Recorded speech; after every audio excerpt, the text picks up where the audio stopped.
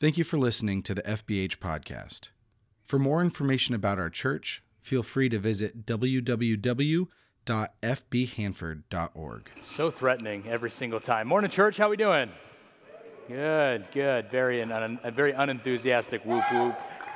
Okay, no, that's too much. We're going to aim for that middle section. If you're online, thanks for not yelling. And if you do, I don't care. We're so glad that you're with us. My name is Peter Anderson. I'm the senior pastor here at FBH. It's good to be with you today. I haven't gotten to preach in 3 weeks, so buckle in. You're going to be here till dinner. But before we get rolling here on the message, we've got a couple housekeeping items that we want to take care of. The first of which is a matter of sadness, actually, for all of us. I'm going to invite the Pollocks to come on up. Pollock family, Peter, Debbie, kids, come on up. Give them a round of applause as they come.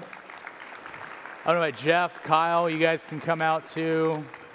Peter's not actually hurt. He does this for sympathy. I was just kidding. Come on. Yeah, please don't fall. He's also not English, is what he said. He does that for sympathy as well. Go ahead and grab this. You're not preaching, so don't get too comfy. But one of the things that continues to remain true here at FBH is just that, and over the course of the last year, we've had, if you include the Pollocks and kids and everybody, we've had over 60 people move away from the church, either move out of state or relocate or something like that. And that's part of what happens when you hold people open-handedly and say, God, you do whatever it is that you would like to do with them. And so this week, not only is it the Pollocks last weekend here with us, many of you guys know the Allens, Steve and Linda. We prayed for them a couple months ago, and Steve had gone and set stuff up in Wyoming where they're moving to, but this is also Lindy and the kids last weekend with us as well. But we've prayed for them, and we love them, and make sure you give them a hug over there. Make sure we give them a hug on their way out today. But today we're going to do the same for you and send you off. But your story's a little bit different. And so you guys have some plans, and I guess you guys don't have plans. God has some plans for what you're. I was like, we wish we had plans. Tell us a little bit about what God's doing in your life. Thank you. You're welcome. There's no on button. There is an on button on it, I promise. There you go. Ooh. Okay, so. Jeez. Whoa. It's okay. Microphones are difficult. Go ahead. They'll fix it in the back. You don't change what you're doing. David will fix it in the back When for you're as old as me, you'll find it difficult too. I'll also injure myself. Okay, go ahead. So God has called us to go to Georgia and to start a new ministry. We are going to be ministering to pastors by giving them and missionaries and other people in Christian ministry, by giving them a place that they can get away on a free vacation. We're also going to be working with kids, particularly those like in the inner cities and things like that, bring them out into the countryside, show them God's glory, show them the glory of nature, get them out of the concrete jungle that they see every day, and give them an experience of God in a way they've never had before. And we believe that God has shown us the place in Georgia, but we do not have that place yet. And we leave on Tuesday. We have nowhere to go. Yeah, so he has shown you. He has not yet shown the homeowners or the property owners of that. Or he showed them and they said no. Yeah.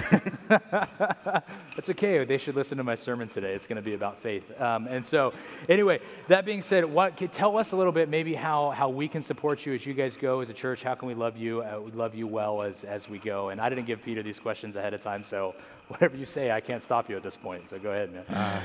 Can I say we need $3 million to buy this property? You're 100% can say that, yeah. So we need $3 million to buy this property that we're looking at, or we need the people who own it to give it to us, or some other miracle.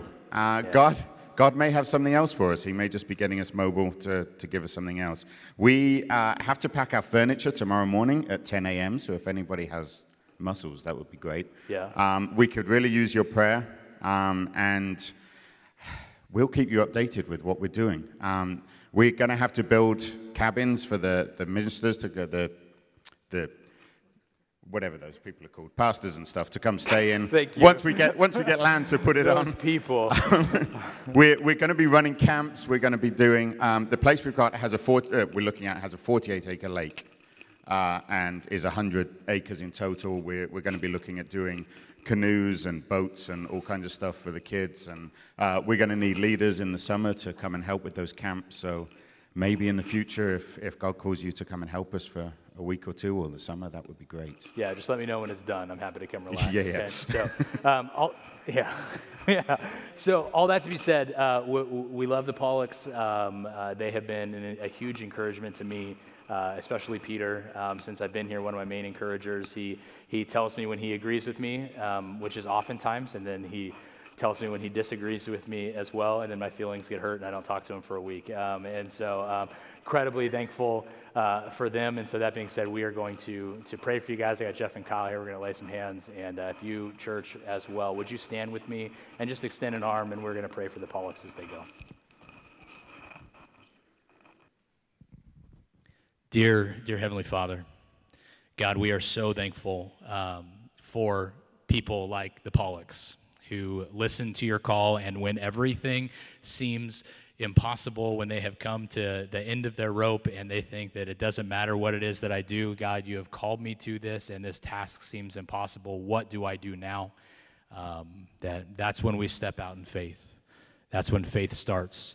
And so, God, thank you for their faithfulness, even this journey that they are going on, that you've been preparing them for the last 4, 5, 6, however many years it's been happening, God, and that Tuesday it becomes a reality. So God, we do pray that you would deliver that property to them to do the ministry that you have called them to. God, we pray for those people that they will be ministering to. We pray for their family and even just the health of their family, the logistics of getting across the country, all of the things that you're sovereign over, that you can do whatever you want with. God, just make it come together perfectly like only you do. So God, I pray that you would be seen in the midst of all of this. I pray that you would be honored in the midst of all this. And I pray that the Pollock family would feel loved in the midst of all of it as well. So we love you, Father. It's in your Son's name we pray. Amen. Give them a hand as they go. Thank you.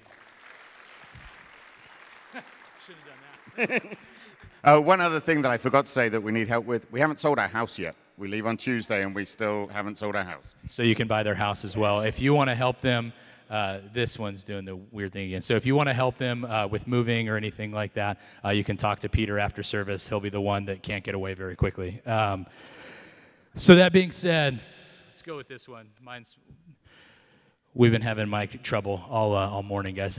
So that being said, that's just more sad news, right? And if you were at the town hall last week, you know that we talked about turnover on our staff as well. We talked about that, man, Kyle's leaving in a couple months. Danny's last day is going to be July 31st, who's our youth director. And so if you would like to celebrate Danny, we're going to have a luncheon on July 31st right over here in the fellowship hall. Circle that.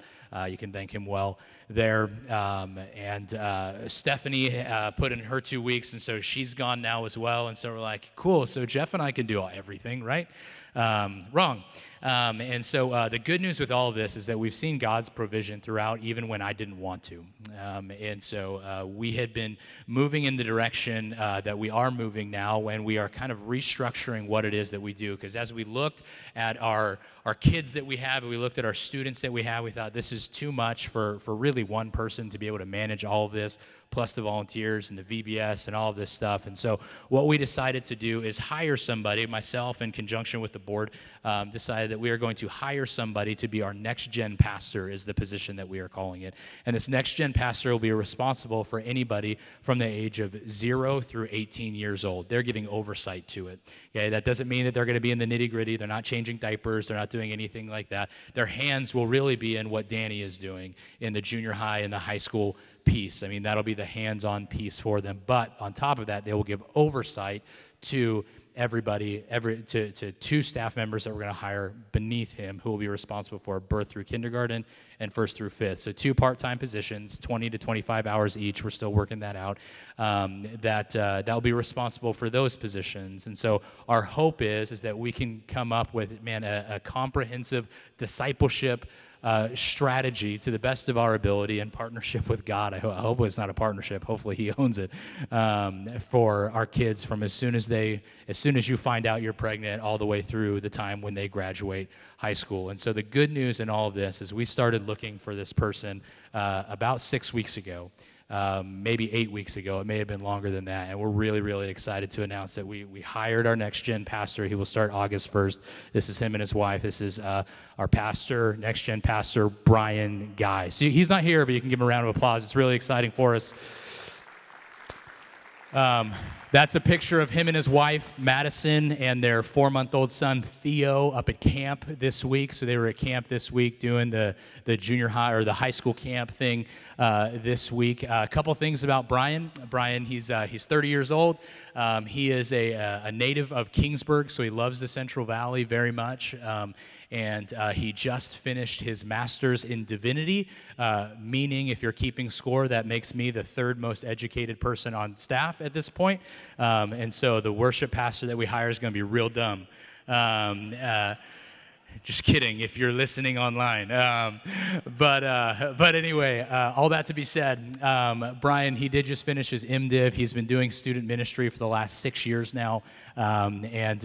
He's a gem, and we're really, really excited about him. He's an administrative guru, and he was looking for what is the next step in ministry, him and I just, kind of got together by happenstance, and God was like, hey, here's a guy. And I was like, perfect. This is awesome. And so it came together in a way that only God could kind of knitted that whole thing together. So August 1st, Brian will be starting, which is another God thing because Danny finishes July 31st.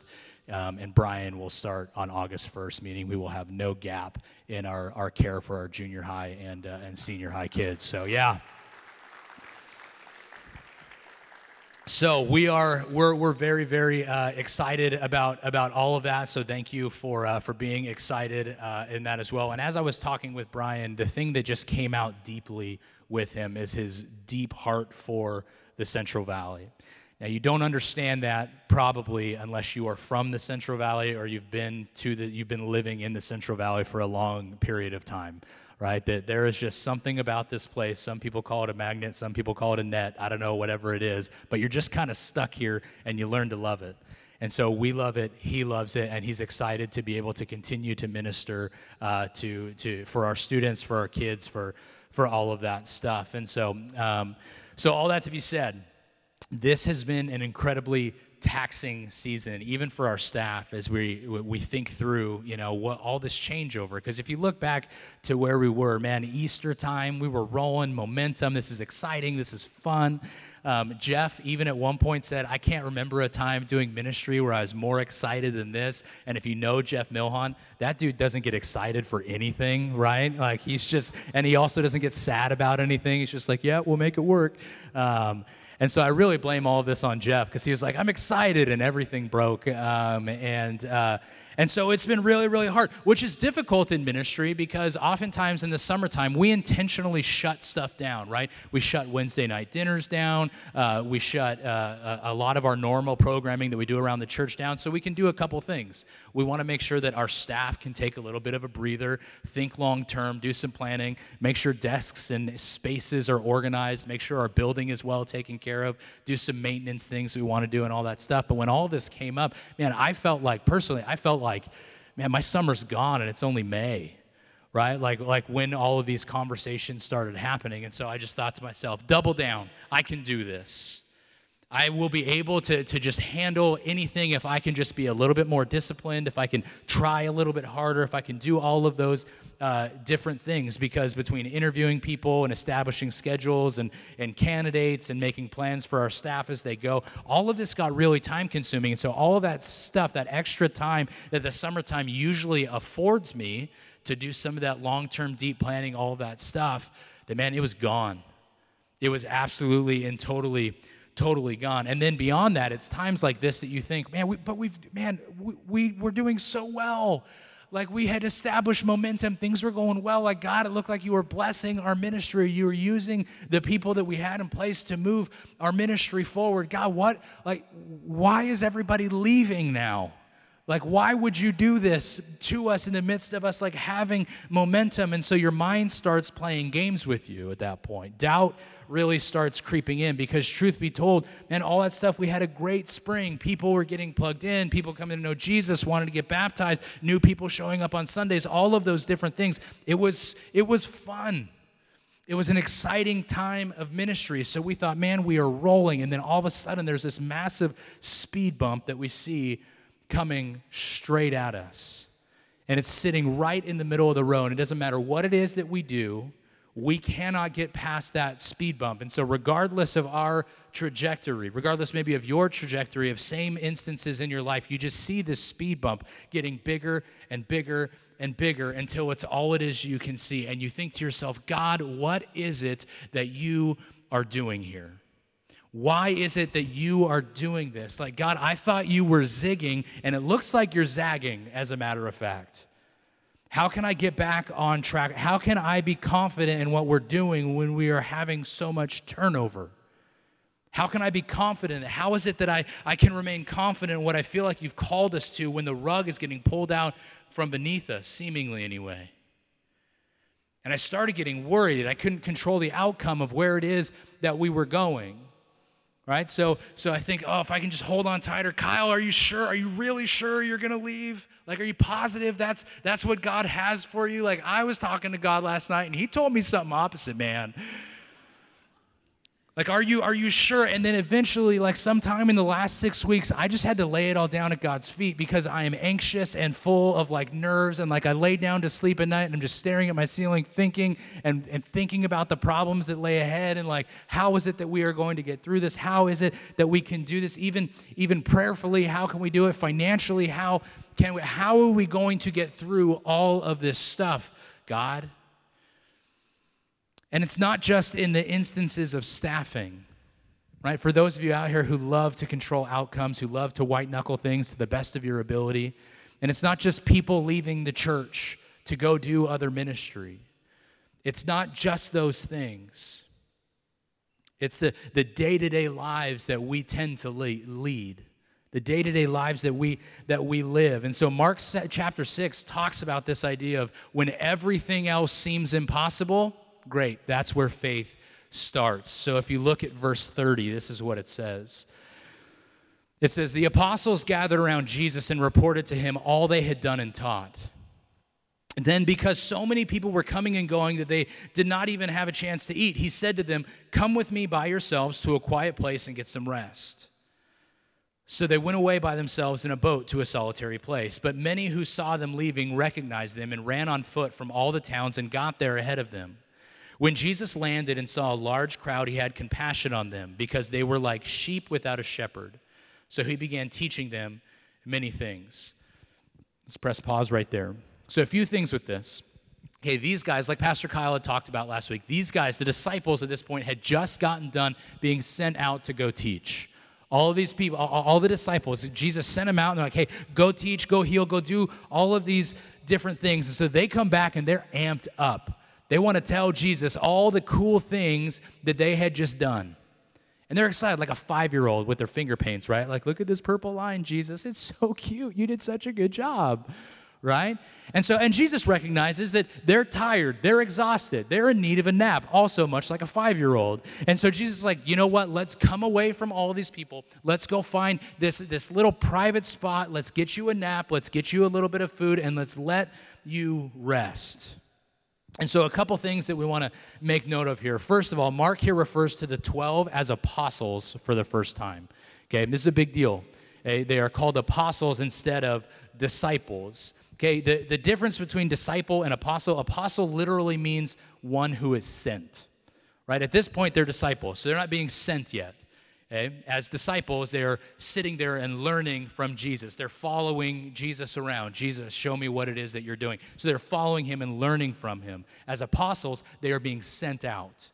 Okay? And so there is a difference between those two things. And then they return to report. And so reading from Matthew and Luke's account of this same story, on their return, man, they were so excited about the ministry that they were doing.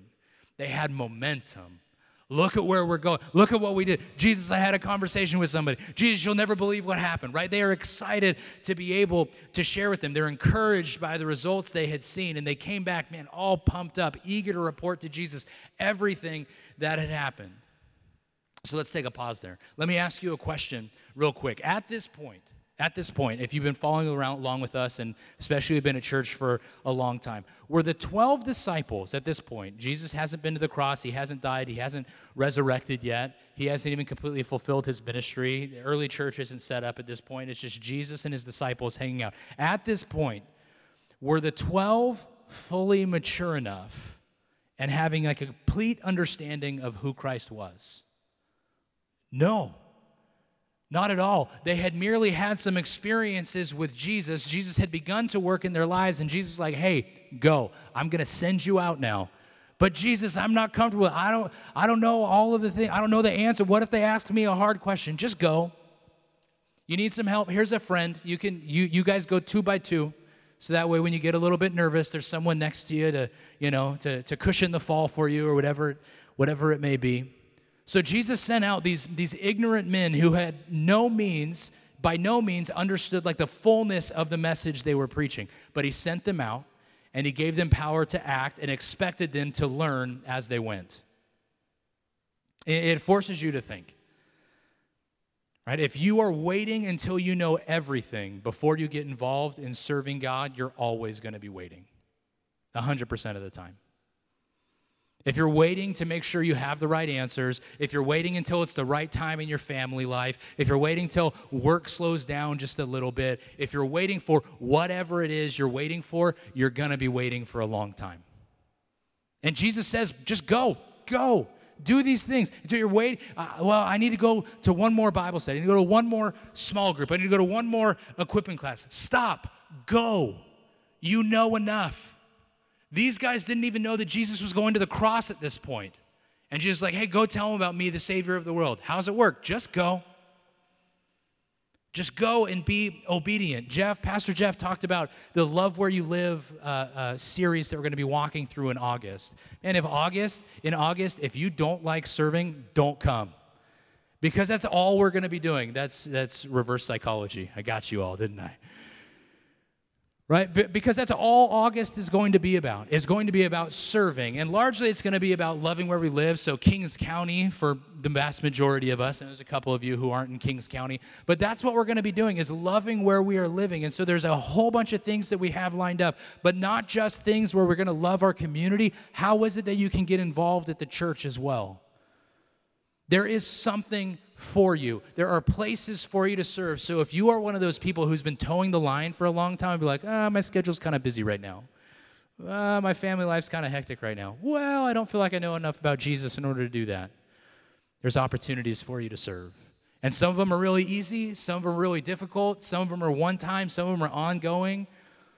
But please take an opportunity when we get to that time in August. Man, love where you live, whether it's the church, whether it's the community, whatever it may be. Take an opportunity to serve and stop using that excuse, I'm not ready to do it.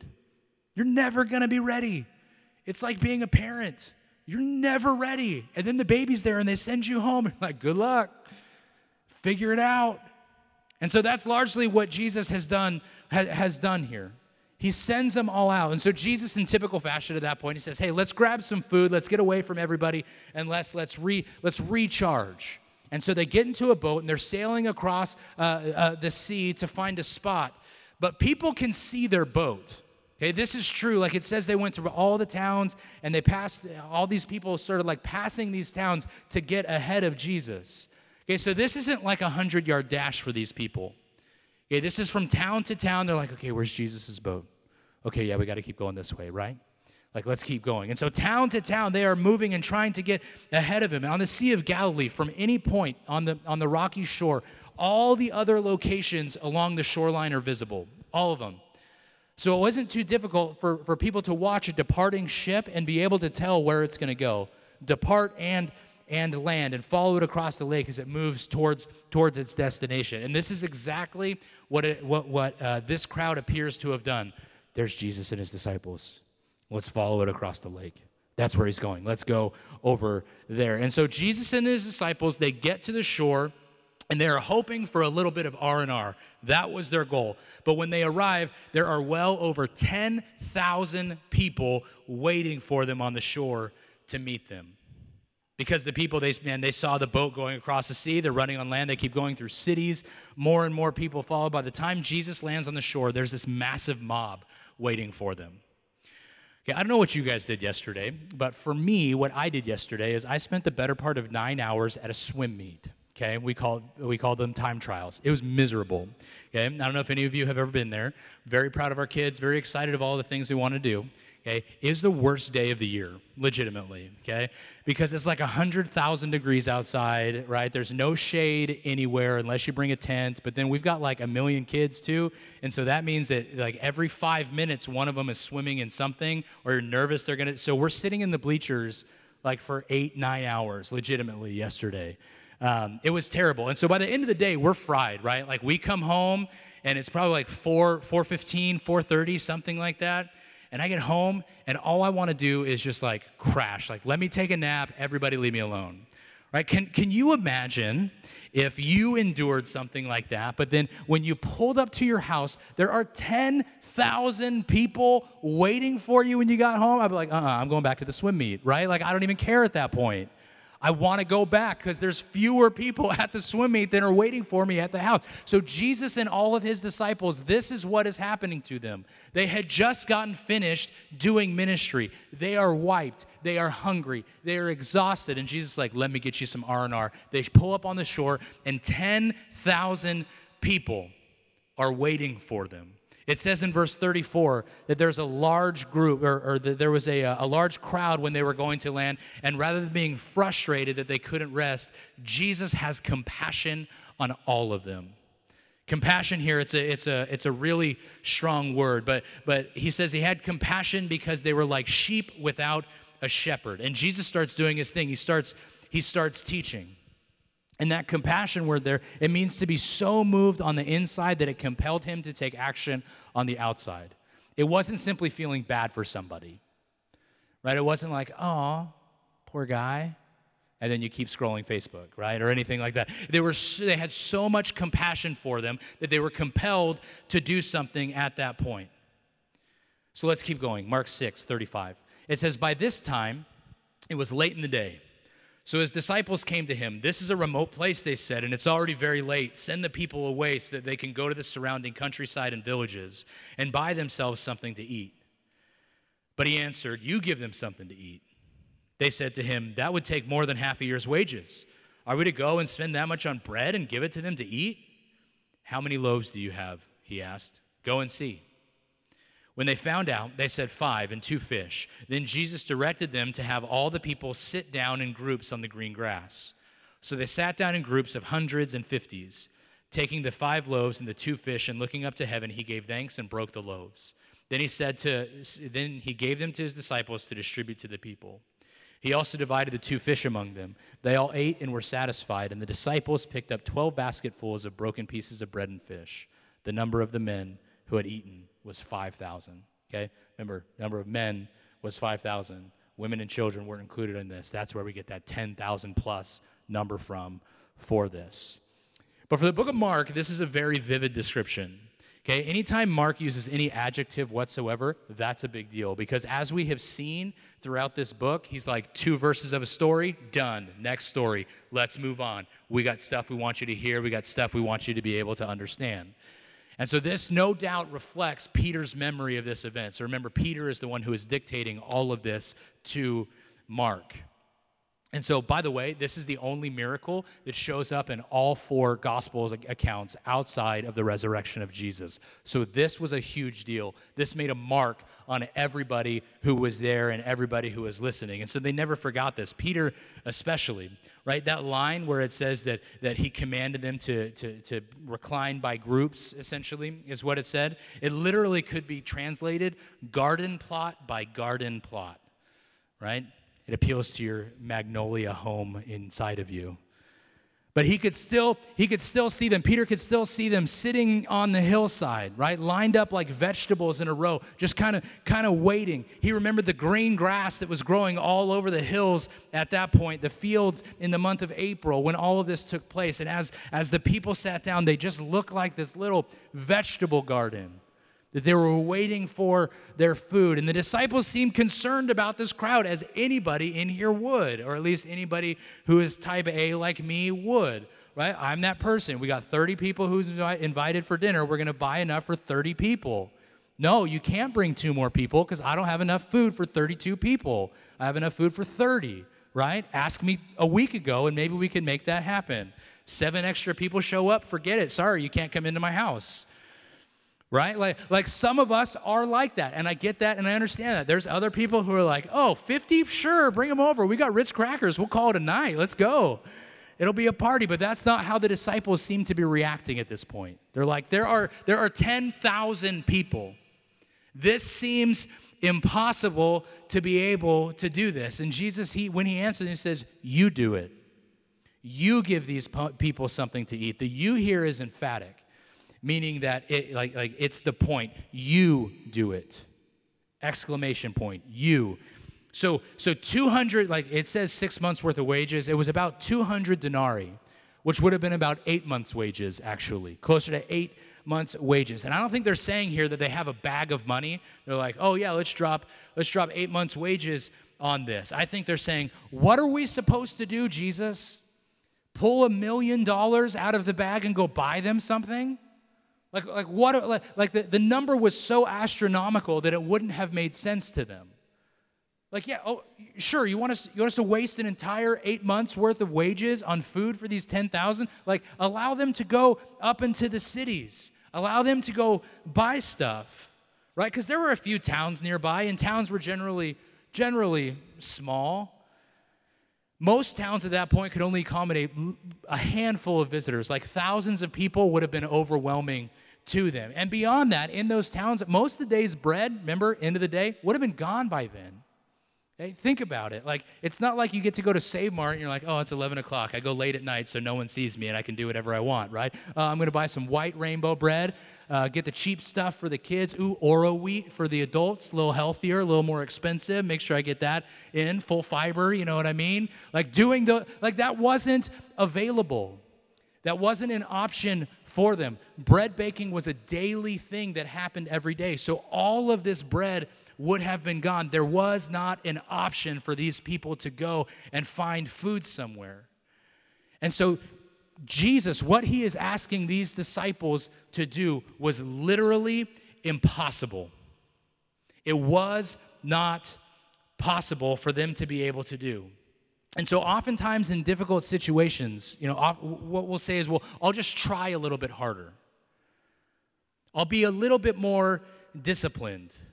If I just stretch myself a little bit more, I can probably pull that off.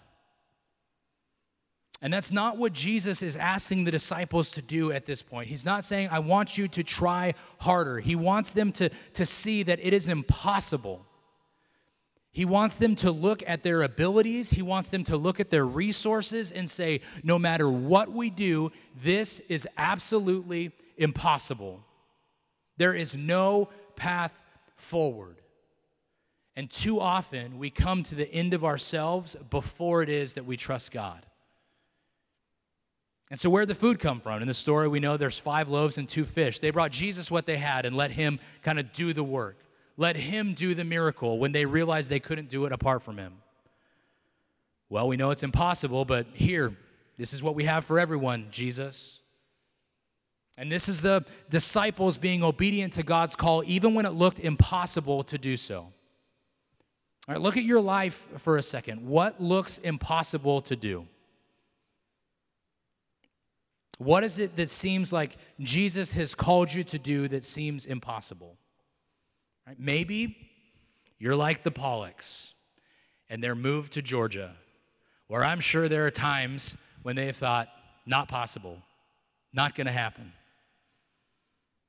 If it's me, I would have been saying it more so than you guys. Congratulations on your faith. But maybe it doesn't even have to be that big. Right? Maybe it's simply you being obedient to God when he says to stop whatever sin it is that you're dealing with. Right? Maybe it's God telling you to step out in faith, to come and do something you never anticipated you could do. Maybe it's God simply saying, serve your community somewhere in the same way that people have served you. Return the favor and do it in my name. Because that's when faith starts. When you come to the end of your own ability and step into the unknown goodness of God's provision for you. That's faith. But the story's not over there. 45 to 59. Immediately, Jesus made his disciples get into the boat and go ahead of him to Bethsaida while he dismissed the crowd. And after leaving them, he went up on a mountainside to pray. Later that night, the boat was in the middle of the lake, and he was alone on land. He saw the disciples straining at the oars because the wind was against them. Shortly before dawn, he went out to them walking on the lake. He was about to pass by them, but when they saw him walking on the lake, they thought he was a ghost. They cried out because they all saw him and were terrified. Immediately he spoke to them and said, "Take courage, it is I. Don't be afraid." Then he climbed into the boat with them, and the wind died down. They were completely amazed, for they had not understood about the loaves. Their hearts were hardened. When they had crossed over, they landed at Gennesaret and anchored there.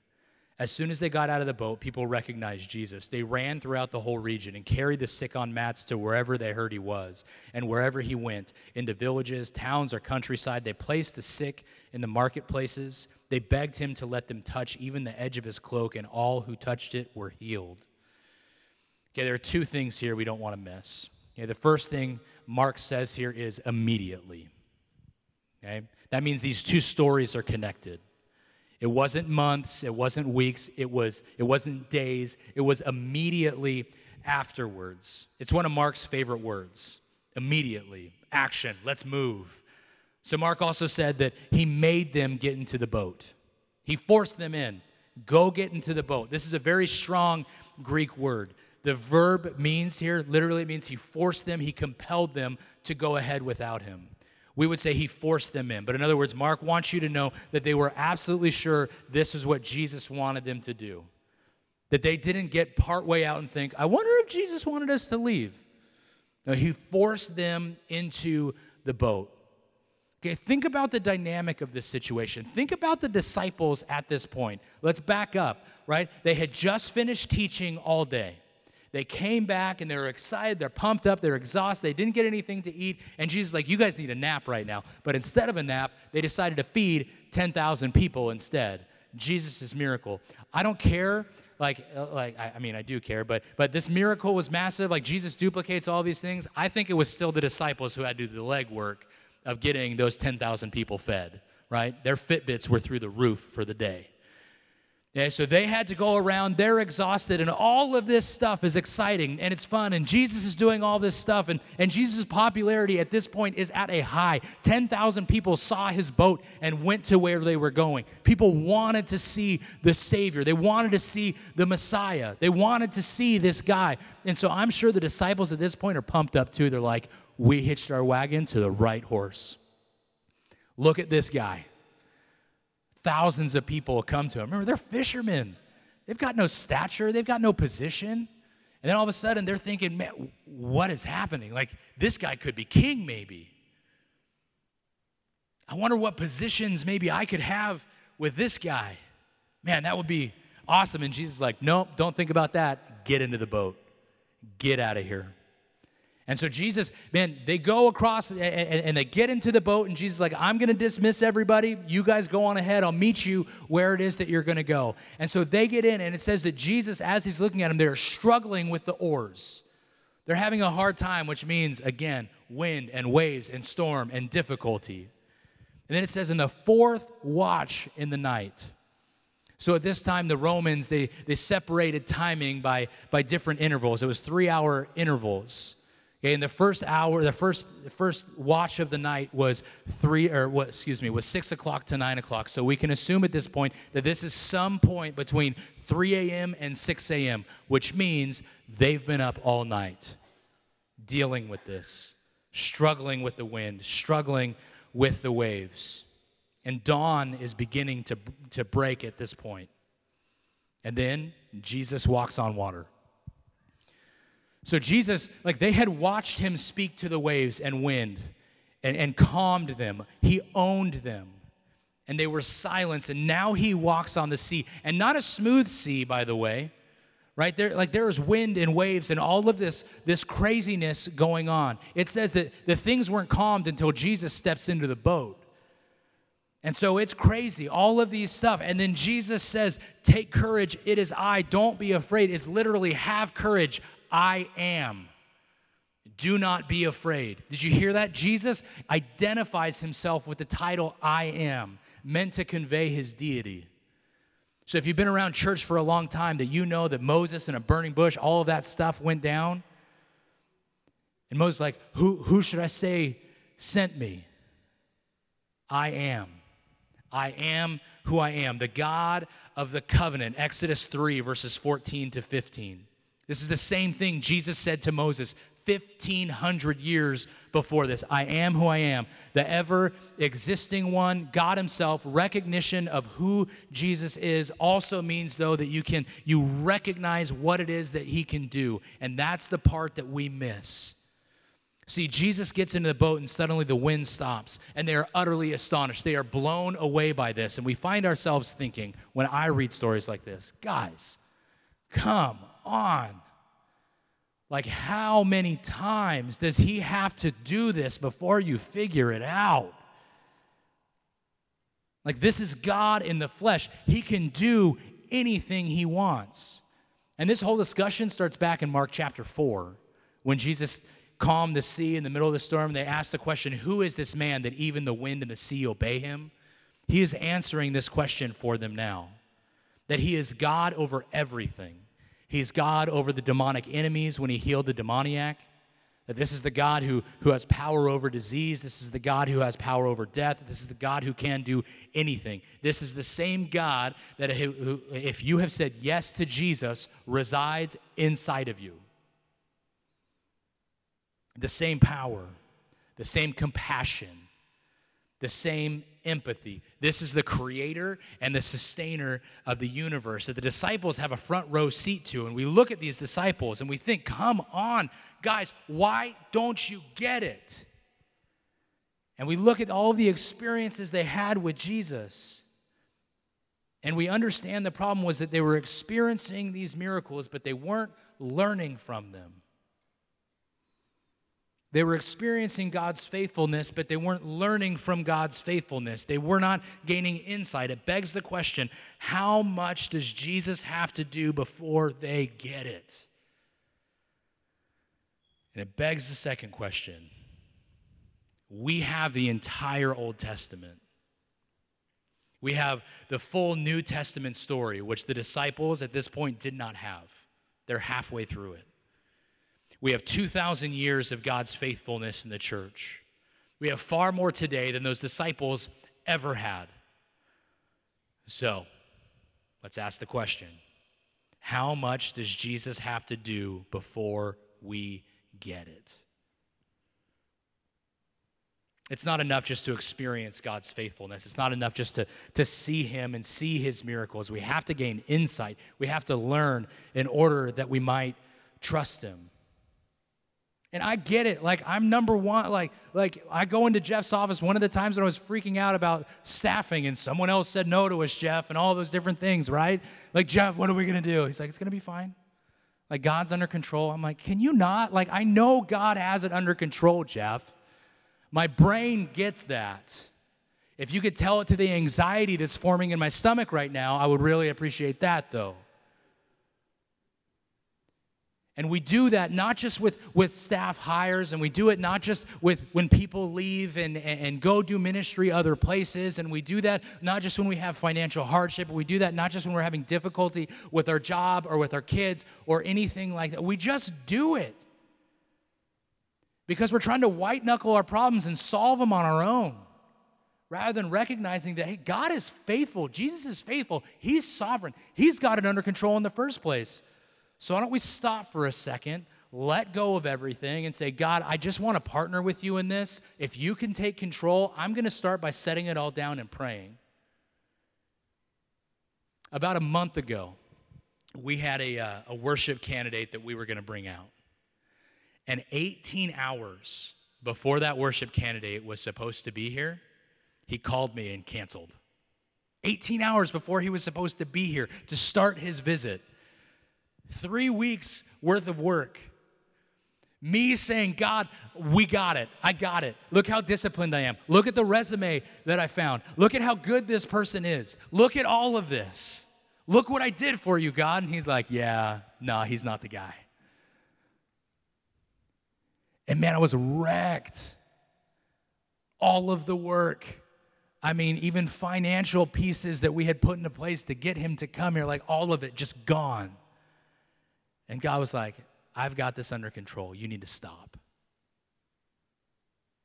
Stop trying harder. Just take a second, let it go, and ask where it is that you can partner with me, rather than think of me simply as an afterthought. So today I just want to end with one charge. If you're white-knuckling sins, or if you're white-knuckling control over your life, or whatever it may be, until you've got it figured out, I think the question that you need to answer is why. And if you're like me, who wants to control situations and wants to be able to control outcomes and do all of that stuff, it's not just so you can do it because that's the way that you're wired. It's a faith issue. I have to tell myself that regularly. That no, you're not just wired that way. You're not anxious because you're just anxious. It's because you don't have enough faith that God is going to come through when you don't. And that's hard. Like, I get it. Like, I live it every single day of my life. Right? Like, my stomach lining knows it more than anybody else. And that's a difficult thing to be able to do, but you have to answer the question, why is it? Because it seems clear that Jesus can do whatever he wants, whenever he wants. And so do we have so little faith that little things like the staffing of the church seem overwhelming in the grand scheme of things? Or in the grand scheme of things, little things like you had a son or a daughter who fell away from the Lord.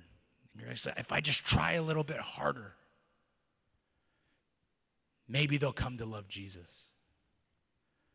Or little things like I'm in this massive financial hole and I don't know how to get out of it. But if I just try a little bit harder, rather than saying, you know what, I'm going to let go. I'm going to take a minute, pray to the creator and the sustainer of the universe who has taken up residence inside of me, and ask him how it is that I can partner with him in the plans that he already has moving forward, because he can do whatever it is that he wants. Are we willing to listen to what Jesus has for us, what God has commanded us to? And are we willing to place our faith in one who feeds thousands, gives all of them a nice little sack lunch, and not only tames the seas, but can also walk on top of it? I think that's the question we got to ask ourselves. And for some of you, this message stings a little bit more. All you type B's in the room are like, I don't care, I just do whatever. But you type A's, I get it, man. I'm with you. And it's a faith issue. Let's pray. Heavenly Father, we're thankful for your Son.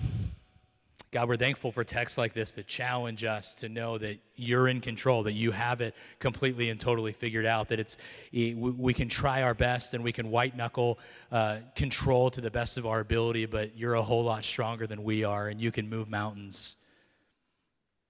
You can say no to people who aren't supposed to be in place. You can just completely and totally level us when we think we have everything under control. And so, God, I pray that we would simply partner with you in what you're already doing, rather than trying to establish our own way and trying to establish our own direction. Father, thank you for your Son and the example that he sent forth. And not just for the incredible miracles that were shown today in the text, God, but the miracle of him going and dying on a cross and then raising again 3 days later for all of us who would call upon his name to be able to spend eternity with you. And so if that's you this morning, maybe you've been living a life that's faithless, with head still bowed and eyes still closed. Maybe you're living a life where you've just been kind of stiff-arming God and saying, you know what, I'll get to God later. And you just can't do it anymore. If that's you this morning and you want to say yes to Jesus for the first time or the 50th time, you can just pray along with me in the quietness of your heart. Simply say, Father, A, I admit that I'm a sinner in need of a Savior. But B, I believe you sent your Son to die on a cross for me so I could spend eternity with you and serve you now. And C, I would choose to follow you every single day. We love you, Father. It's in your Son's name we pray. Amen.